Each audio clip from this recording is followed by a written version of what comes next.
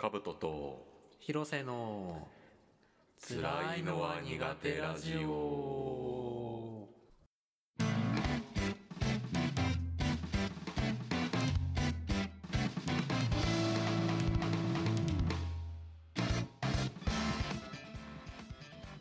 きな色は紫。カブトです。好きな色はオレンジ。ヒロセです。よろしくお願いします。お願いします。しょうもなしょうもな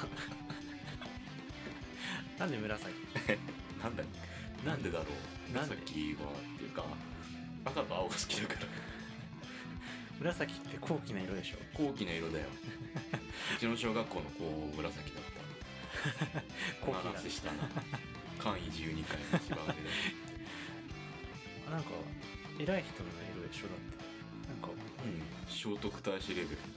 なんか皇族以外はつけられませんみたいな、なんかそんなカラーでしょ。だね。紫。黄色が2番目だったあ、そんなだっけ黄色も結構上なんだよそんなだっけ。工房っていうのは結構高貴な色なんだよ。いや多すぎないみんな偉すぎでしょ最初から。頭打ちでしょこれ以上上がんないじゃん。紫好きで、なんか紫色なんか持ってんの。高校の時なんか身につけてるものは全部紫だったお魚おばちゃんかよ学ランの下に着てるパーカーとか紫だったしそんなに紫のもんってある？なんだろう、ワイシャツの下に着てるのも紫の T シャツだったしそんな紫男だったけど。紫男だったの俺は。紫ってさ、そんなに物がないじゃん。ないね。あんまり見かけないしさ。あと紫って言ってもいろんな紫があるじゃん。どういう赤紫とか青紫とか。青みの紫のが好きかな。青っぽい。うちの大学のカラーもなんか紫だってきた。ああ、いいのかそんなこと言ってまあでしょいっぱいあるもんな、こんな色の。なんかこう賢そうな色だよね。レイブンクローの色みたいな。レイブンクロー何色だっけ。レイブンクローこの色じゃなかったっけ。レイブンクローは青か。青紫。青紫とかハッフルパフが黄色でしょ。ハッフルパフはどうせ黄色だよ。どうせ黄色でしょアナグマの黄色でしょ。スリザリンが緑。まああとの2つはまあご存知の通り。グリフィンドールはまあいけすかねえよな。いけすかねえあいつら。グリフィンドールが偉いみたいなあいつら。ダンブルドアよ。俺ら多分スリザリン俺らスリザリンかな。俺らスリザリンでしょ。スリザリンかハッフルパフだろ間違いないな。ポッターって言ってそうポッター嫌いだもん俺たちなんだもんあの親子はいいのか。なんか綺麗じゃないんだよねやっぱりあの親子もさ、親父もとんだいじめっ子でしょ、セブルスをそう息子は息子でさ、なんかしょうもないじゃん。なんかこんなとっかい控えしこんな関係だらしないしさ、たまにロンとかも見下すでしょ。見下してるねあいつは。ロンもしょうもないけど、ロンもしょうがない。ロンはねひがみ根性強いけど、ポッターはねやっぱりなんだかんだ特別だよねあいつは。やっぱロングボトムがナンバーワン。ロングボトムも成長したよな。最初とんだヘタレだったけど。日本人作家だったら絶対ネビルの方を主人公にしてるじゃん絶対そうだな。ポッター選ばれたものがそのまま1位でゴールインする感じでしょそうなんだよな。まあね、まあもともとね書いてる人もそんな恵まれてる人じゃないじゃん、JK ローリングさん。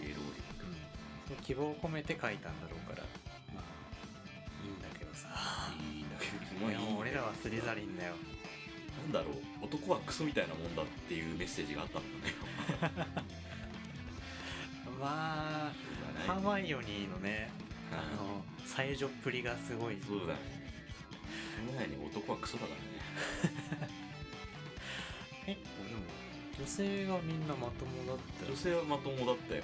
多分リリーもなんかちょっとなんだろう、そういう描写はなかったよ。リリーは別に優しい普通のお母さんだったよな。だからこそなぜジェームズに惹かれてしまったのかジェームズ・ポッターがいかに飛んだ野郎かなんか基本的にポッター遊び人だもんな。そうね。校則を破ってるくせに本当だよ、100点もらっちゃって。本当だよ。あれスリザリンのさ妖精からしたらさあれは不満もたまるでしょ。だってたまるよ。ダンブルドアもダンブルドアだよ一番悪いのはダンブルドアだもんな。だって最後の最後にひっくり返すじゃんあれじゃ怒りますよ。教師陣はさ、あれじゃきっとイギリスの PTA もろくなもんじゃねえんだよ恨みがこもってんだよな。教師陣もまあ誰が好き？先生でか。スプラウト先生かな。スプラウト先生なんだっけ。スプラウト先生植物学。植物か。あれか、マンドラゴラ引き抜く時の先生か。いや別に好きじゃねえあんま出てきてないじゃん。なんだろう。デビルに優しかった人でしょ。いや誰好きって言われたらやっぱスネープになっちゃうの。スネープか。俺あれだよ、フリットウィック先生が好き。なんだっけ。ちっちゃい人。あ、そうだ、フリットウィック先生。ぴょんぴょん飛んでやけに強いっていう。何学だっけ。あの人呪文か。美運教員の人だ。あ、そう、ウィンガーディアムレビオーサーを教えた人。そう意外と戦闘力があるのが面白いんだよね。あの人人間なの？いや、どうなんだろうね。なんかゴブリンかな。まあ背丈的にはゴブリンだけどね、いまいちわかんないんだよね。あの世界の架空の生物たちが。結構さ、ゴブリン強いよね。ゴブリン強いよ。ゴブリンが戦えばいいじゃんぐらい強いじゃん。あの世界。巨人がよくわかんないんだけど。あ、巨人わかんないね。いるみたいな話で、ハグリッドが反巨人ですみたいなのは知ってるんだけど、結構タブー視されてるみたいであんまり触れないよね。触れない。あ、そうなのかな。あとしもべ妖精。ドビーとなんだっけ。なんか悪いやついたじゃん。不死鳥の館の方。あ、そう。なんだっけ。あいつどうなったんだっけ。どうなったんだ。死んだっけな。気になる。名前も思い出せない。色紙もドビー死ぬよね。ドビーは死んだ。あれどうやって死んだんだっけ。誰に殺されたんだ。基本的にさ、バタバタ死ぬじゃん。やっぱり5巻以降ちょっとなんか悲しかったんだけど、普通にゴブリン、屋敷しもべ妖精、ロビーとクリーチャーだ。クリーチャーだ。そのまんまだ。そのまんまの名前だな。クリーチャーだ。ハリーのことをこれよく思っていなかった。で、ハリーからニクラス・ブラックのロケットを送られてから懐いた。ハーマイオニーにさえ敬意を払ったそうなの？これなんか全然もう悪いまま終わったと思ったらさ、いや出れた気がするよ。最後7巻終盤ではホグワーツの屋敷しもべ妖精を率いて戦いに参戦したってことそんなことしてた。大活躍じゃんあ、そうなんだ。いいよな。でも風呂買いたいもん。これなんか臭そうだけどネズミを証拠りもなく飼い続けてたロンはどう？あれスキャバーズクルックシャンクスに食われちゃえばよかっただよ本当だよな。いやいいよね。テーマカラーってあるよね、いろんなもの。そうだね。赤がなんとなく正義だよな。赤は正義だわ。赤は正義です。まあなんだろうね、刷り込まれてるよね、青が頭いいキャラみたいな。そうね。戦隊ものなんだろうな、やっぱりな。そうか。というわけで今日はガジェットが収録日の前日に発売された仮面ライダージオウグランドジオライドウォッチを買ってきたので開封したいと思います。もうしただろう。したんだけどあと絶縁シートを剥がすだけなんだけどこれすごいごついな。そう、これはね、今やってる仮面ライダージオウが、平成仮面ライダー20周年記念作品で、今まで出てきた全ての仮面ライダーの力を使えるっていう設定なの。そのジオウの力の最強の力の覚醒説明がちょっとめんどくさくなってきたもう最強フォームなわけ。最強なんだ。これを今から変身します。すごいごつくない？いくよ。お、楽しみ。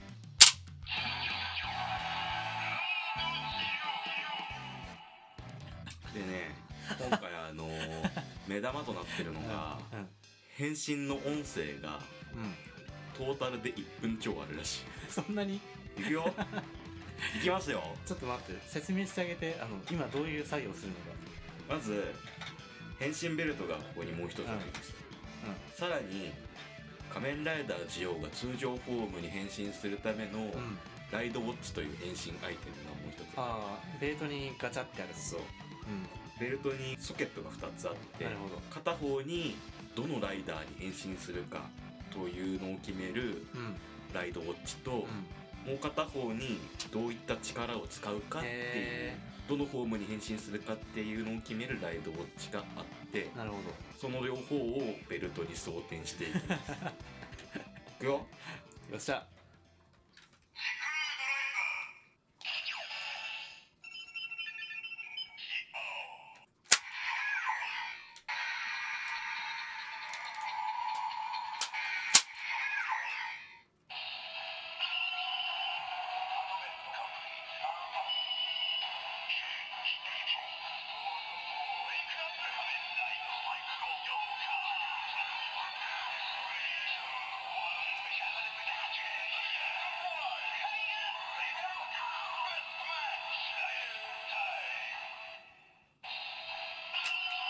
変身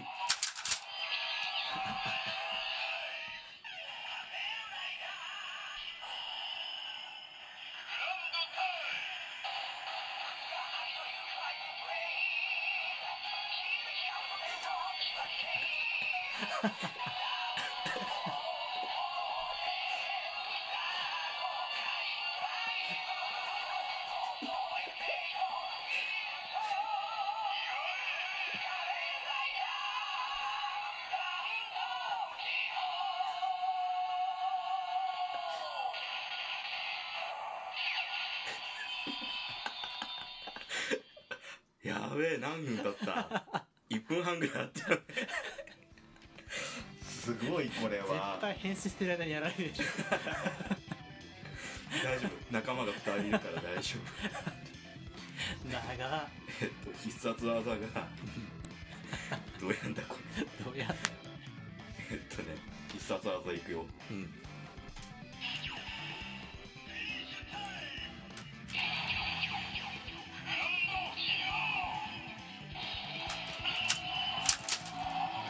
ミスったもういいよ終わんない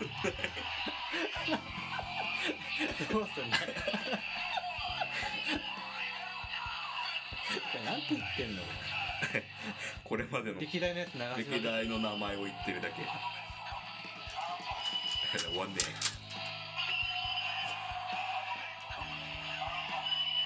えいや、終わらせ方が分かんなくなっちゃっ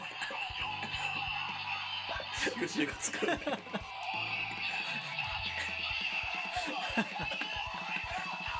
どうすんだよ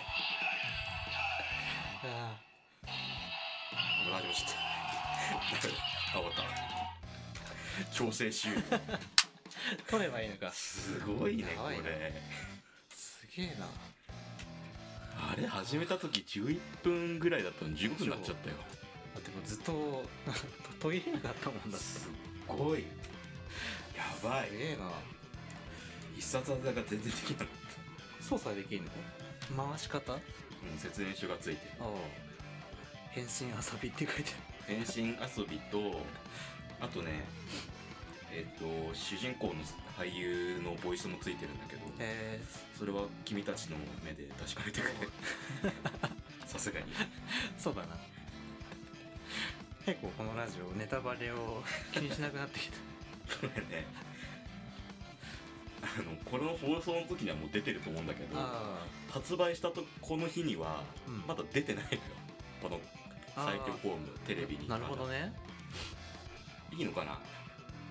いいんじゃない。発売してるもんだしね。そうマジか。何どうなってんのこれに。何ウォッチにコンピューターが入ってる。オッチからも音が出るし、そうだよね、単体でも。今回はベルトからも音が出る。へえ。結構珍しいんだよね、両方から音が出る。確かに。だいたいベルトから音がするか、うん変身アイテムから音がするかどっちかなんですけど、そうだよね。今回は結構豪華で、へえ。だから買い集めるのも結構お金がかかるんだけど、そうだよな。ちなみに今日買ってきたこいつはベルトが4000円ぐらいでしょ。で、最強フォームに変身するためのこれが、3000円か。トータル7000円だね。最強フォームに変身するやつ、金ピカだね。金ピカ、超重いんだよね。おお。なんどうなって羽が出る。そう、モチーフが時計だから歯車なんで初めて知って。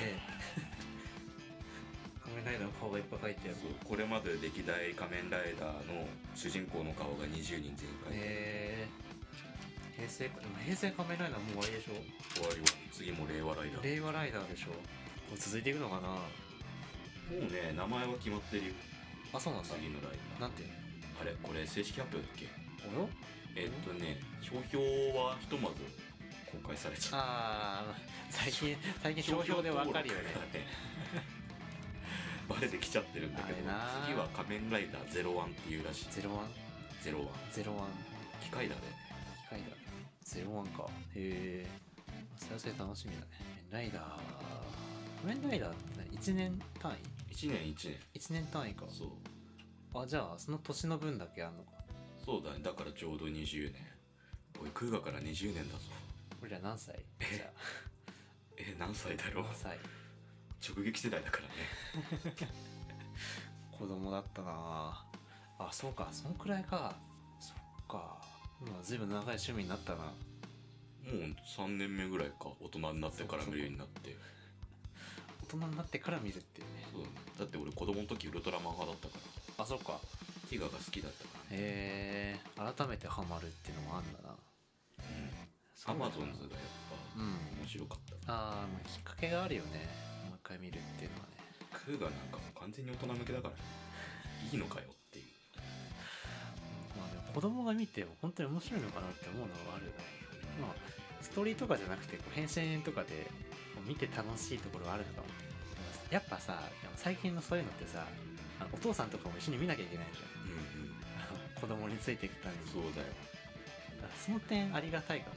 結局イケメン俳優を使ってお母さんを見るでしょ。見んのかな。おばちゃんがよく見るっていうのは聞いたことあるよ。そうだよな。仮面ライダーにどんぐらいつぎ込んでるの？どんぐらいだろう。変身ベルトどんぐらい持ってる？ベルトいくつあるのかな。ビルドでしょ。ビルドが3つあるじゃん。今やってるジオウがあるでしょ。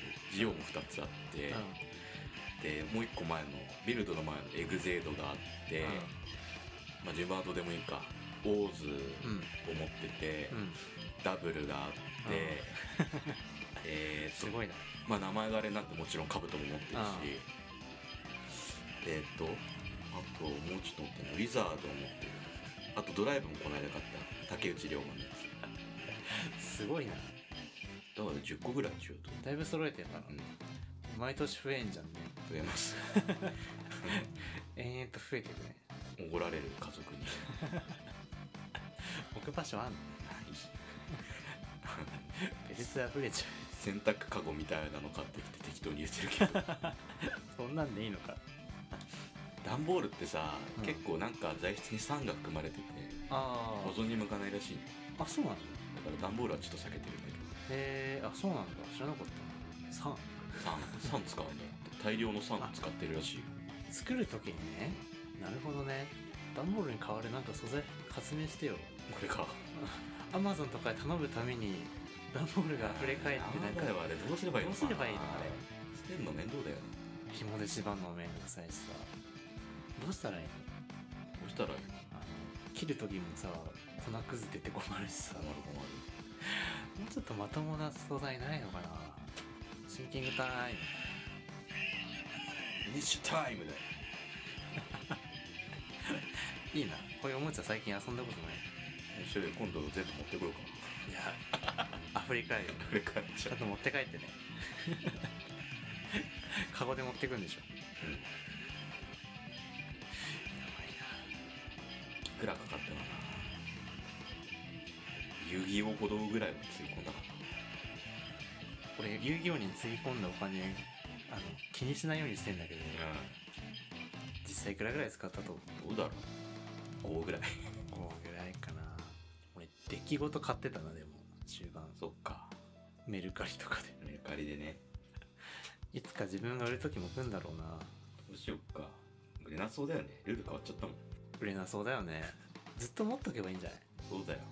ずっと綺麗に保存しとけばさ、ねえあるかもしれない。40年後ぐらいにもしかしたらあるかな。わかんない。コナミあるかな、40年後。俺も死んでるかもしれないし。そうだ。もう40年後っつったらシンギュラリティが来てるから人類滅亡してるわ。ああそっか。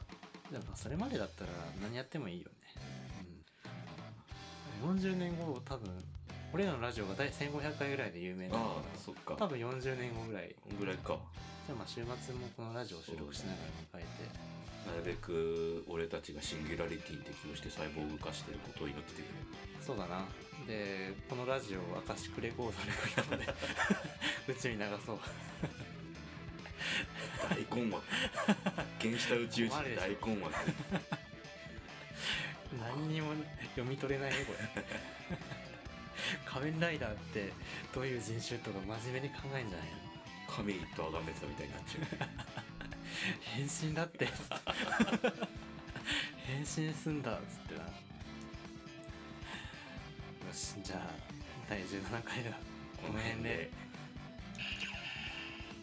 フィニッシュタイム。ありがとうございました。じゃあな。じゃあな。